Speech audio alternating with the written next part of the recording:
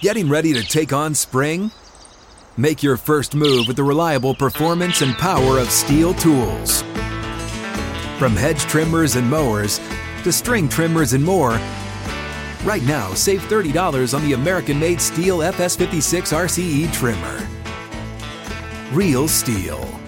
The FS56 RCE is made in America of U.S. and global materials. Offer valid through June 16, 2024. See participating retailer for details.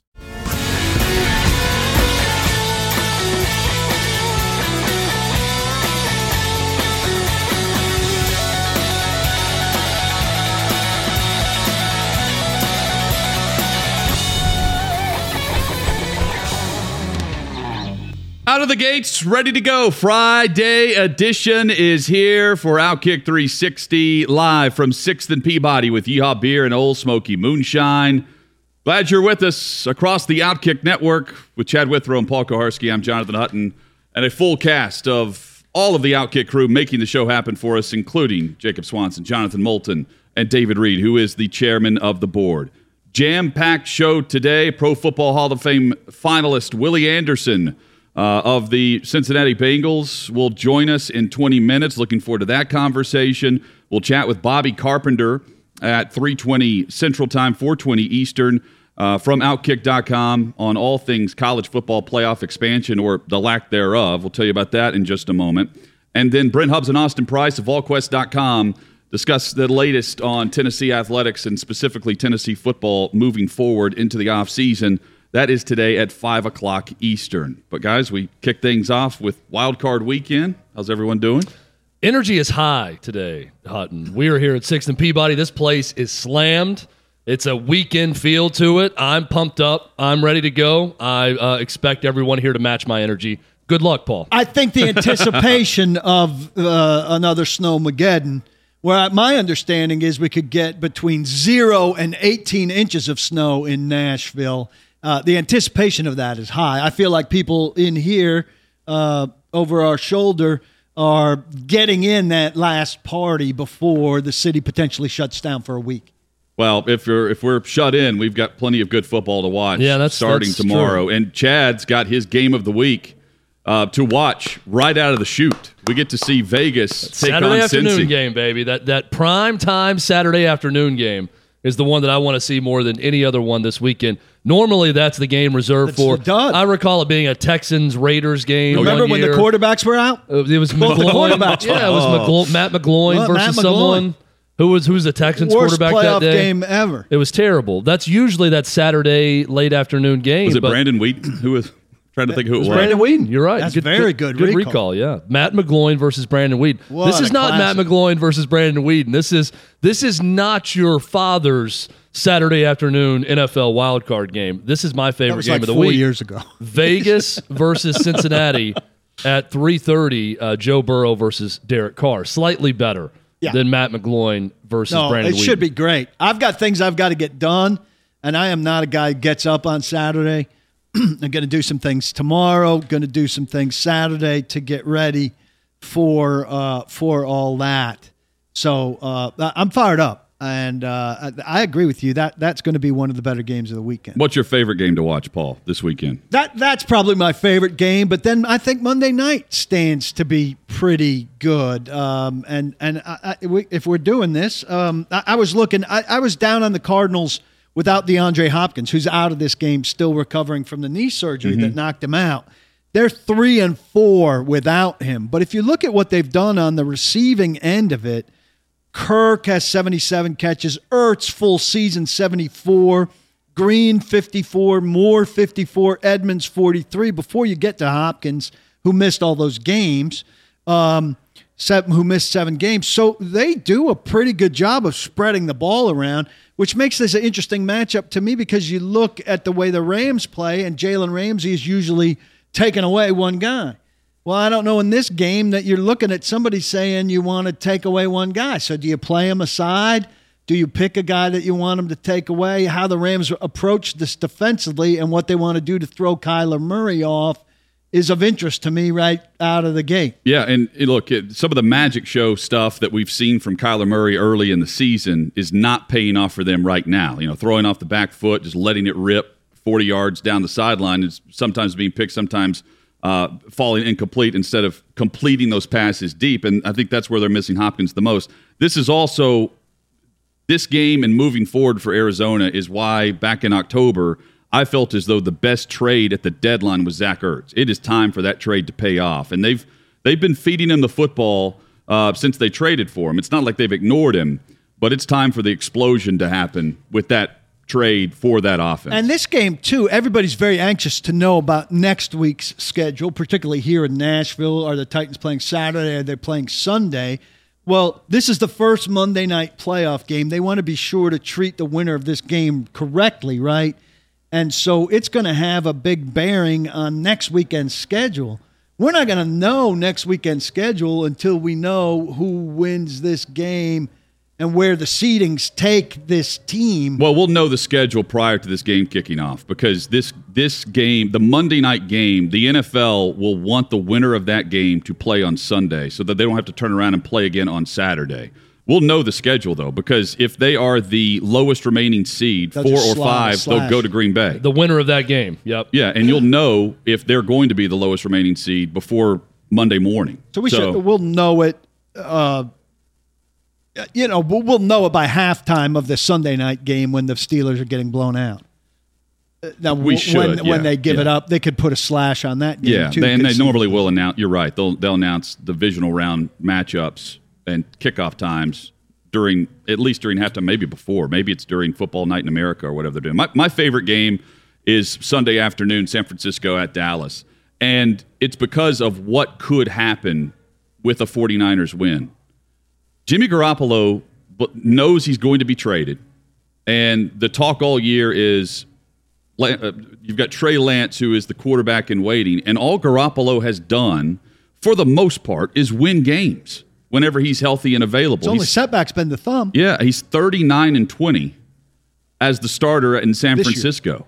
When he's winning double the amount of what he's lost, and if he is to take San Francisco as their quarterback on a playoff run, that leaves them with a lot of questions about moving forward because they get the run and they get big trade compensation. Well, trade compensation, or they've got their quarterback and great depth and a run game that's very versatile. It's a very intriguing scenario, and it's also for Dallas time to put up or shut up here. Like this is a matchup that they should be able to take advantage of. I think this is a San Francisco front that Dallas's defensive efforts can get after Garoppolo and force some turnovers. They're very opportunistic in that category. They have to slow down the run game. They've got to slow down some of the options on some screen passes and run yards after catch. But I lean towards Dallas matching up well, but I also feel like San Francisco's being overlooked a bit coming into the postseason because the last national glimpse that people got was on Thursday Night Football right before Christmas, where they didn't play all that well, and Jimmy G didn't play all that well after a quick start. I'm fascinated by the matchup because I think it's strength versus strength in many cases. Dallas is never going to shut up. You've met the owner. He was a guest of ours. He highly respected our former show. Yeah. They're not going to be quiet no matter what happens. But put up or shut up time for what they've invested in. Yeah. They've finally, it took them a while, but they invested fully in Dak Prescott. They've invested in Zeke Elliott. They have depth now with Pollard coming back healthy. They have two young, talented, top-of-the-line A-list players in Micah Parsons and Suggs. Suggs, who am I thinking of? Diggs. Thank you. Diggs. Trayvon Diggs. Trayvon Diggs. 11 interceptions on the season. They could lose a coordinator this offseason to a head coaching job. Yeah. So I can't wait for the kickoff of that game on CBS. Well, Hutton, you know who agrees with you on that being the biggest game? The networks and the NFL and putting in that time slot. That is the prime spot, that late Sunday afternoon game, wild card weekend. And it is a traditional rivalry with the 49ers and Cowboys. Big-time game. Dallas would have been in that slot regardless. Yeah, I agree. But also, it helps, too. It doesn't hurt, I'll say, that it's the 49ers. This is personal preference. And you guys may completely disagree. Paul obviously does because he's looking forward to this game more than anyone. I have a harder time getting pumped up for round 3 of a divisional matchup in the first round of the playoffs. And for that reason, the game I least am excited about is the Monday Night Football game between the Rams and the Cardinals. And close on the list, if it wasn't for a nighttime game with possible very cold conditions, would be Buffalo, New England, round 3. That's always one that, for whatever reason, I'm not as excited about a round 3 of any divisional matchup. I get what you're saying, in the playoffs. Those games tend to get more heated because those guys have gone against each other twice already, and so the intensity is amped up a little bit. Those games have a tendency to maybe surprise a little bit more with something going over the top, out of bounds, a foul, maybe a scrum, something that raises the bar. So I always like the potential for more edginess. And the thing about New England Buffalo is we've seen them twice over the last month and a half. Yeah. I mean, it's not like they played like the Dolphins and Patriots started the season and ended the season, and like they would be matching up the postseason. We're completely different teams from September to December. Really, New England and Buffalo are practically exactly as they were every time we watch this game. Yeah, and that's why I hate the 2 close games in the regular season. But I think it'll be a closely contested game. I know the feeling is that the Bills are going to pull away from them, and the Bills should pull away from them. But I think Belichick's got to be feeling pretty good about where he's gotten this team, and nobody does better in the postseason. Before we get to Willie Anderson as one of our guests today, news from the ACC with their commissioner, Jim Phillips, coming out against supporting the college football playoff expansion, saying it's just not the right time for the ACC to get on board, citing a number of different things. But really, he's explaining in a way what I think everyone but the SEC and now the Pac-12 are saying. It's, hey, let's make sure before we dive deep into this that ESPN and the SEC don't have some ulterior motive with all this. So he wouldn't have wanted Pitt in the playoff this year. Either way, the ACC should be completely on board if they want to get a team in the postseason not named Clemson, right? Like that. I'm thinking about the stance, and I'm not sure how the member institutions are best served by this decision when we know expansion is coming. It's just a matter of when. And at the latest, it's going to be in 2026. Well, he's mad that the ACC signed a terrible TV contract with ESPN. They're not getting near the money of the SEC or the Big Ten in their television contract. The they don't, but they still locked into a long-term deal that does not help them. So what they're doing now is, out of anger, spite. Jim Phillips is, instead of doing what would help his league monetarily and help his league possibly get more teams into an expanded playoff, he's being petty towards the whole process and saying, I'm not going to help ESPN do something that helps them because I'm mad at them and I'm mad at every other conference. This is stupidity. Now, what he says about there are big issues to be solved with NIL, with the transfer portal, with player safety, academic schedule, all of that. Yeah, these are big issues. Get to work. This is why you make the big bucks. You can do more than one thing. You can say yes to a no-brainer expansion of the college football playoff, and guess what, Jimmy? You can get to work on all these other things too. Let's start finding a regulatory body for NIL. Let's get rid of the NCAA and get another bunch of high-paid people to figure out these bigger problems. Let's work on officiating issues. Let's do all of these things. Earn your paycheck. I don't buy the excuse of, well, there are other things we need to be working on. Work on all of them.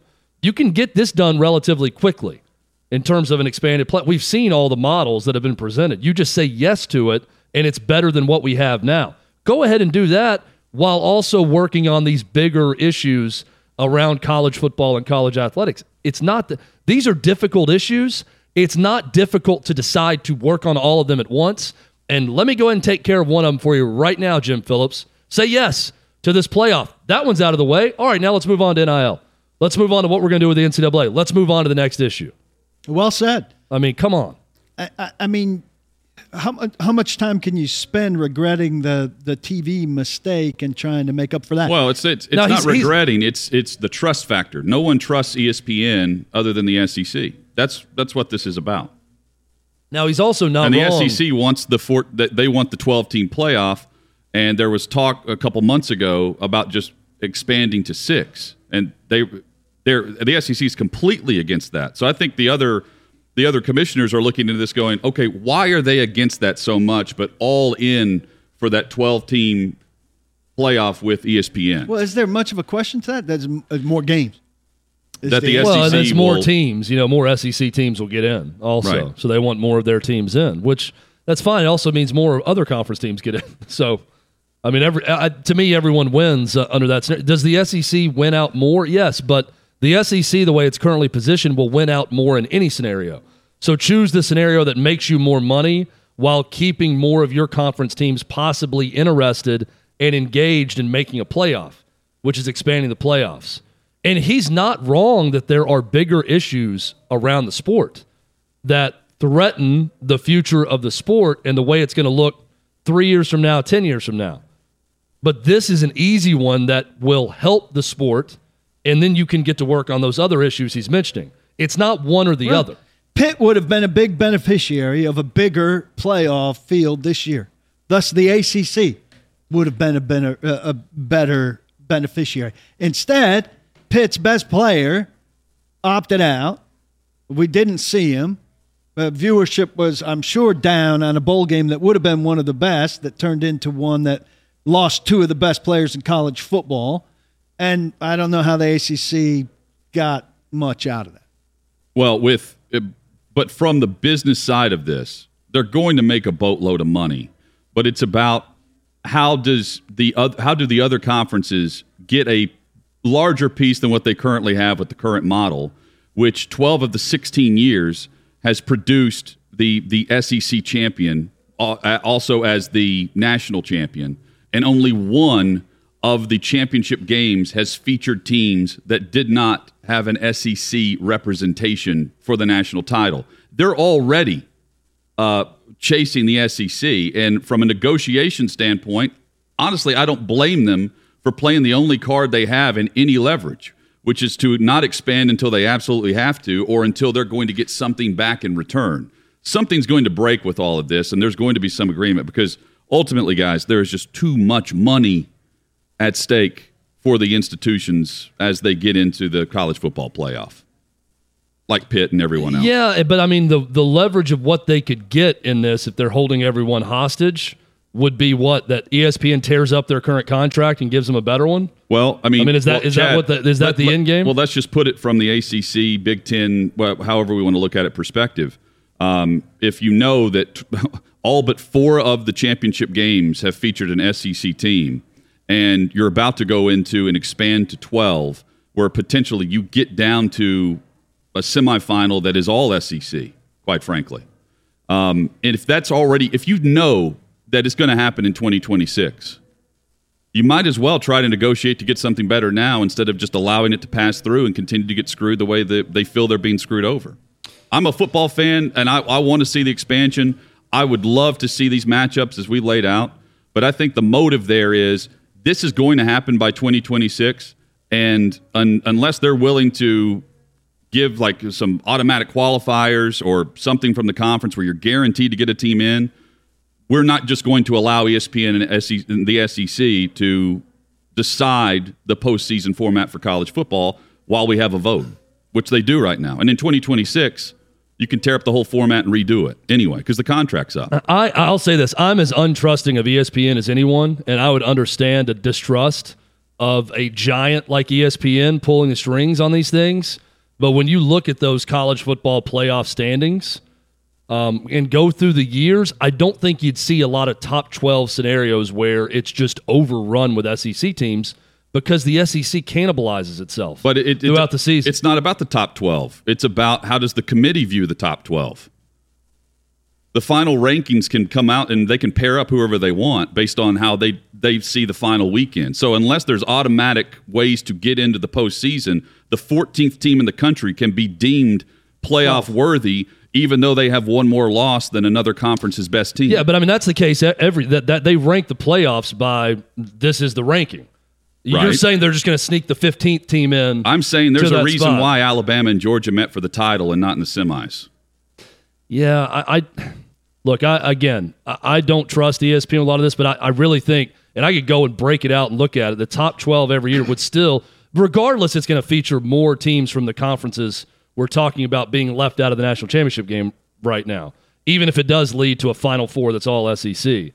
I don't know. It's something that, to me, would improve the sport. It's not going to fix a lot of the problems with it, but it improves it. And it improves the postseason. Because the bowl season right now is completely stale, and you get some matchups throughout the month of December that lead up to your championship game. I'm all in. I'm all for it. But I'm not condemning the commissioners for trying to get something. Some guarantees. Instead of just trying to figure out the week before the playoff starts what the matchups are going to be. So plenty to discuss. It shouldn't be that complicated. Bobby Carpenter up in Big Ten country will join us today. That's coming up in about an hour. But when we come back, he wrote about this, by the way. Pro Football Hall of Fame finalist Willie Anderson next on Outkick 360.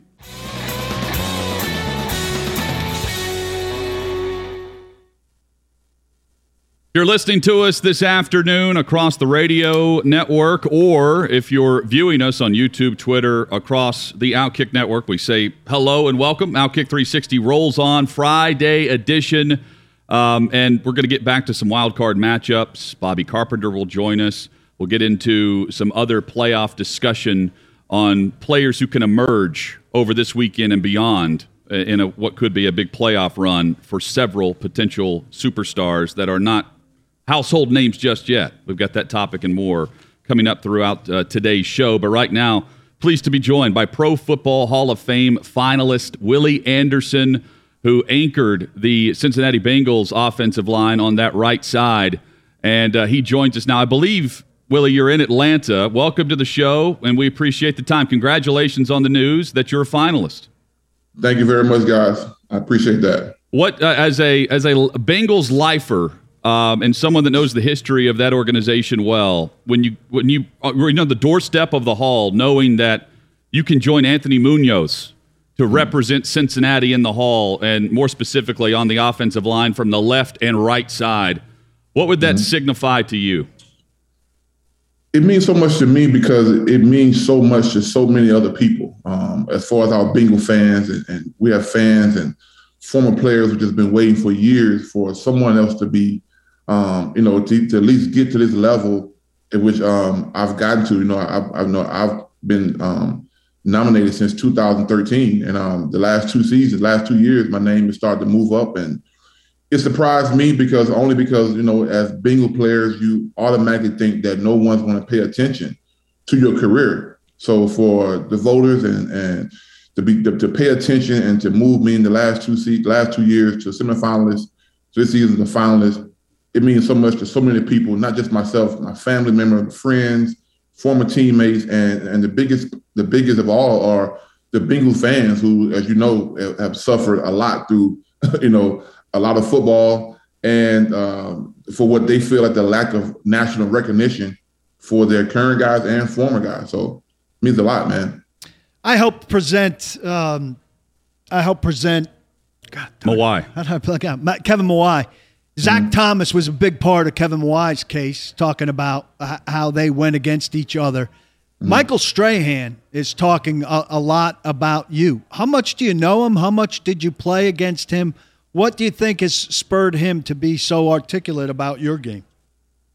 Just being honest, man. I played Mike twice, but met him a lot of times at the Pro Bowl. Played against him a lot of times at the Pro Bowl, but he didn't have to do that. You know what I mean? And for him to do that of a guy, I always say these defensive guys have to be very secure in themselves to brag about offensive linemen. And we know Michael is so successful in football, has been so successful outside of football. For him to come out and say the things that he did and what Warren Sapp has said about me in the past, to me, those are big blessings for me. I appreciate it so much because, again, they don't have to say that. You know what I mean? And for him to come out and say the things that he said and did a video for me, to me, it's just a blessing for me and my family.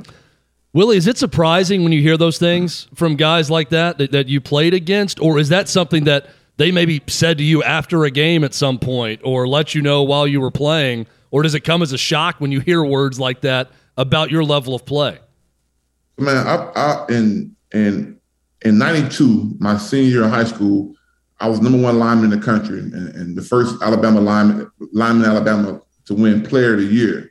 My senior year, I got invited to watch a HBCU bowl game between Texas Southern and Alabama State. So it's down in the last stadium in Mobile, Alabama, where I'm from.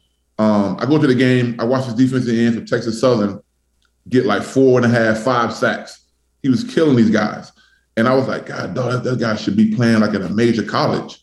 And so fast forward 92, fast forward 97, my second year in the league, we're playing the Giants. And I always read the bios of guys I faced. So I go through and say, God, dog, I got to face this guy. Strahan, they're talking about. And I go in the bio and it says Texas Southern. And I said, oh, damn, that's a dude I just saw when I was a senior in high school. 5 years before. I was scared as hell of this dude when I saw him in high school. Like, God, dog, that's this dude. So playing against Mike, man, Mike had one of the best bull rushes of all time.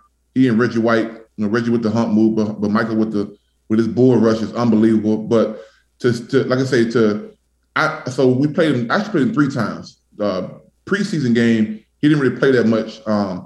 And I got hurt in the preseason game, and I was walking through the tunnel, and he stops me. For some reason, he was going in the tunnel. He wasn't dressed.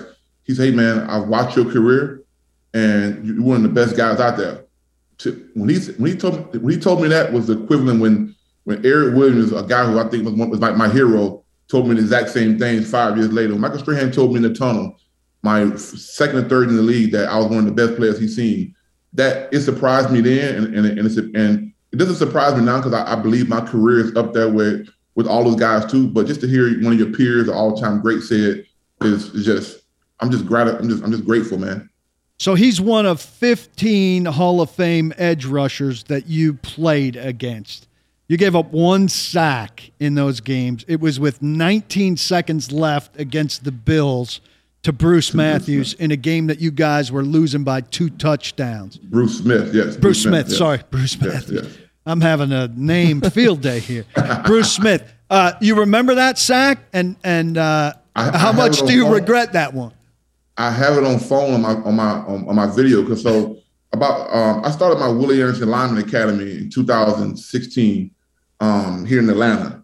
And so I called the Bengals, and the Bengals gave me a hard drive of all my games. So I had the hard drive sitting right here in my office of all my games. So I started posting videos because I've been telling people, every off season, you see the Reggie White video spreads around the internet where he's just destroying everybody for like 3, 4, 5 minutes. And so I came out and said about 5 years, I say, man, I played Reggie, and I wanted to be as a kid, I wanted to be Reggie White or Bruce Smith. I love this man, turned to God because of Reggie White in college. But I said on Twitter, I said, hey, man, I shut Reggie White down. People are like, yeah, right. I said, okay. Now I say, when I post the video, don't be surprised. So I started posting the videos.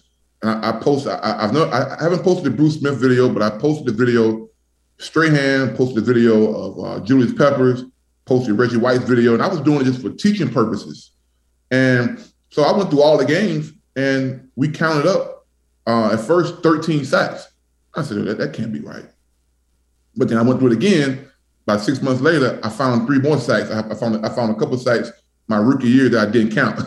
So it was 16 sacks that I've given up in 13 years. And I tell people all the time, I say, if you think I'm lying, go ask the players I'm talking about. Go ask Javon Curtis. Go ask Julius Peppers. Ask Jason Taylor. Ask Warren Sapp. I faced these guys, and it just, during my time when I was playing, especially in the early mid-90s, we were losing. So I couldn't be the guy that said, hey, man, we just lost, but hey, I shut my guy down. You be considered a jerk. So I played the role of the offensive lineman, stay humble, don't talk about yourself. And someone else would do it for you. But unfortunately for me, no one was doing it for me. So I started doing it, in the course of just teaching through my academy on Twitter and posting videos, and people started to say, oh man, he wasn't lying. And sometimes I would go and at some of the guys, I would at, Jason Taylor, I would at Julius Peppers. So I'm like, if they wanted to come and say he's lying, they could have said it 1,000 times because I've been posting for 5 years of all the videos. One of the best offensive linemen to play the game, Willie Anderson, our guest. And what you're describing there, Willie, is incredible in and of itself.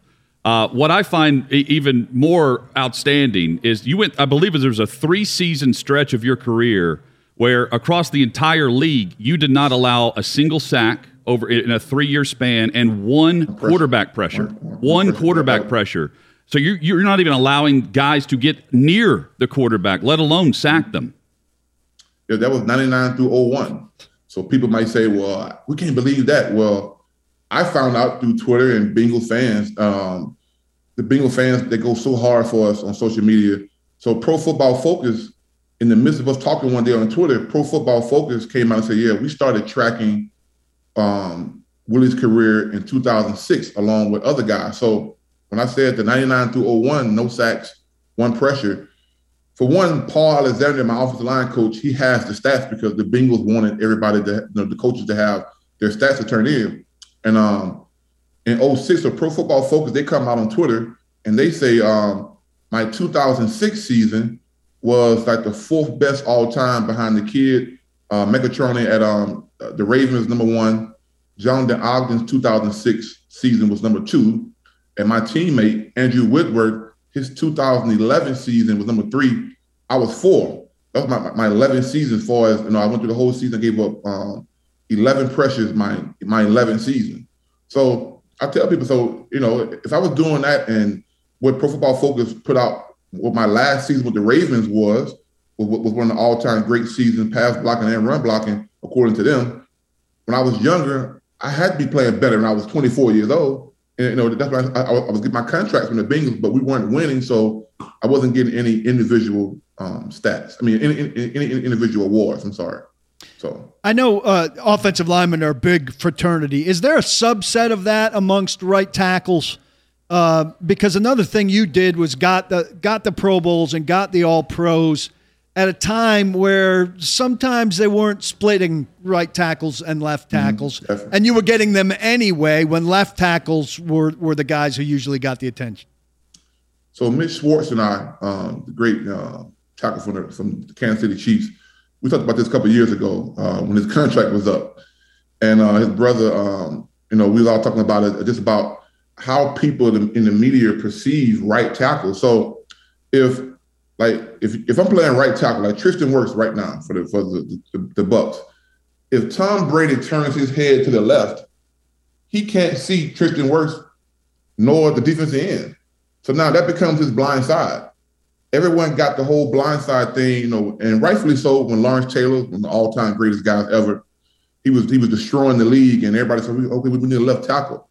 But in the mid-'90s, when I came into the league, and in 2000 especially, the league changed. The league became a passing. I always say when the Bengals paid Carson Palmer $100 million, our goal went from getting Corey Dillon 100-yard games to protect Carson at all costs. So by that fact, defenses started putting guys everywhere. You got not just Dwight Freeney, you got Robert Mathis. You got guys on both sides. In the NFL now, you got to have some inside guards because now you got guys like that freak of nature out there with the Rams, Aaron Donald. They're coming from everywhere, and that started to me late '90s in my career, to where there were some seasons that I played in the same division as Jonathan Ogden and a lot of these guys. Where there were some seasons where over the right side, we had better rushers with better numbers over our side. Like if you ever seen my 2006 season, that year I played against Julius Peppers, Allen from Kansas City Chiefs, Derek Burgess. It was a crazy list. Robert Mathis, was a crazy list of guys that all the right tackles that year, those guys that played over top of us were all leading the leagues in sacks. You know what I mean? So when you say that, the blind side versus left, there has been a bias. And I say all the time, I played in a golden era of tackles. We all were fighting for the same Pro Bowl spots and the same All-Pro spots, but only 2 or 3 of us can go. So it was an unbelievable time for tackles during that time. So I always felt as a right tackle for me to be getting that kind of love and being considered one of the top 5 guys in the league, that showed you that during my era, I was one of the best guys in my era. Willie, I could sit here and listen to you talk about going up against these great pass rushers all day. You always hear that offensive linemen, they love to run block first because that's where you're the aggressor, you're firing off the ball. You obviously were a great pass protector and run blocker. Do you have to learn to love the pass blocking part of it, or was that something that was always in you, that you liked the strategy of it, you liked learning guys' moves and what their tendencies were, and it was something that you always enjoyed?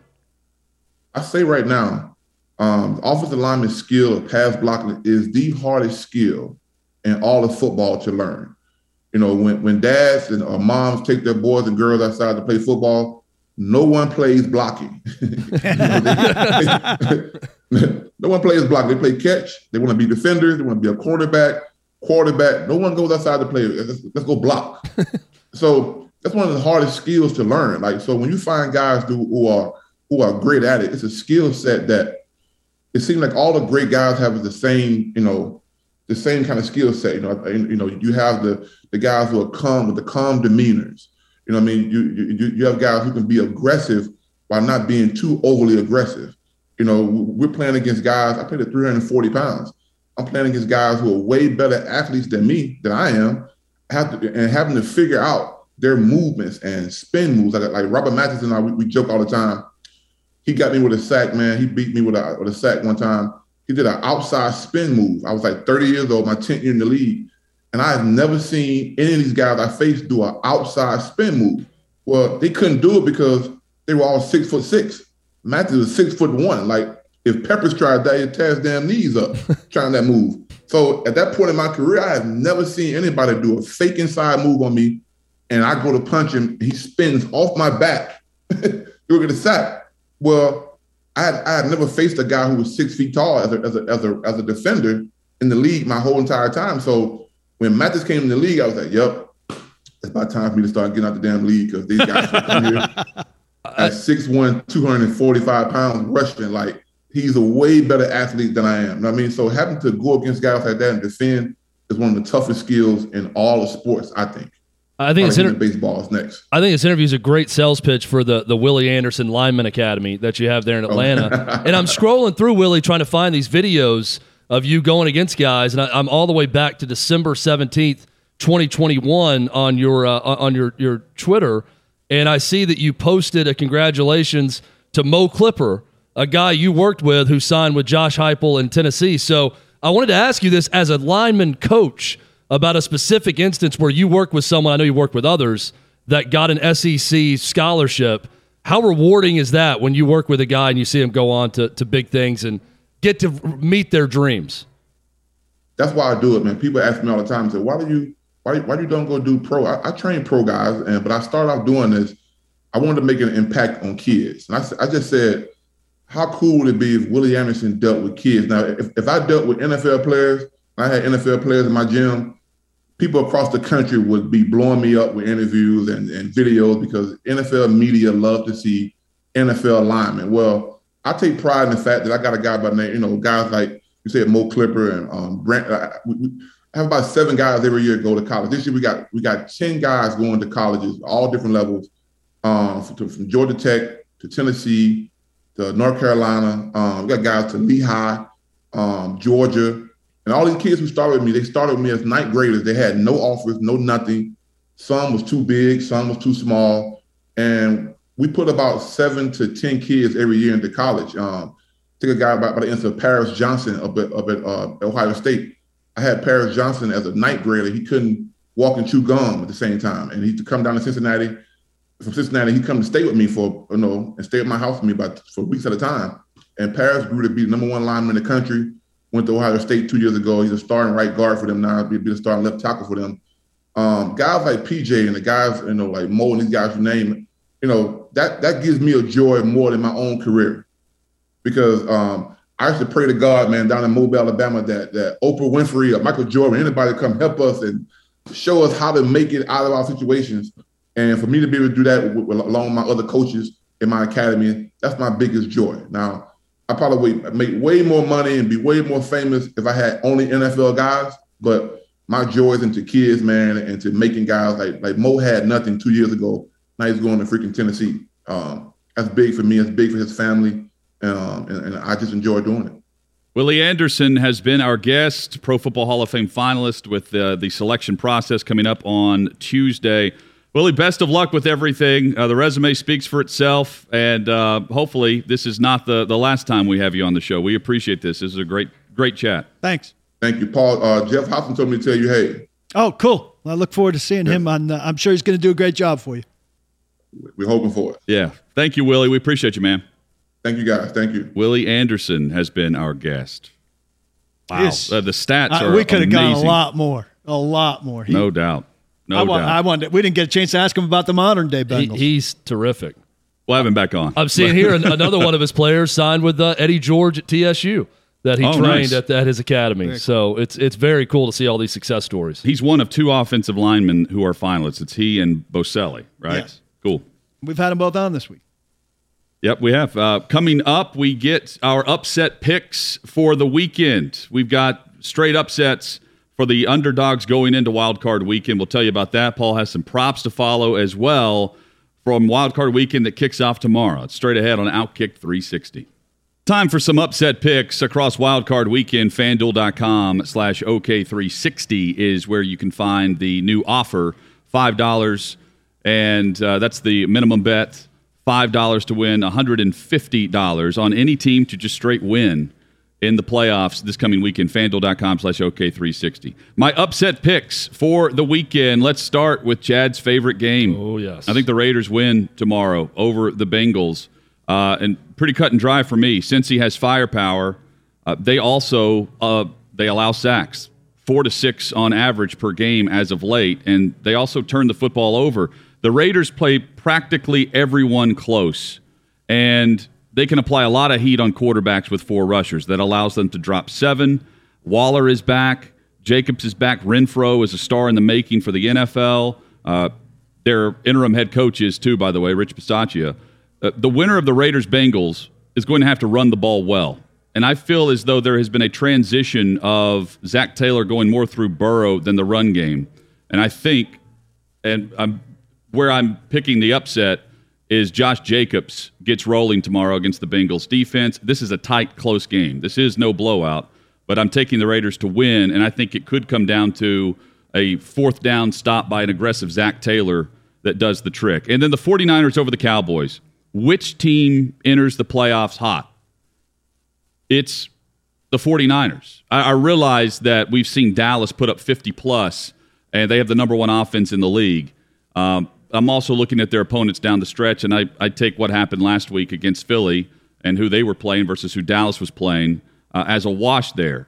But here's San Fran. They've beaten the Rams twice. They beat the Eagles and the Bengals. They had close losses to the Packers, the Cardinals, and the Titans, and they go into the postseason on the road with a lot of different options to choose from with their offense.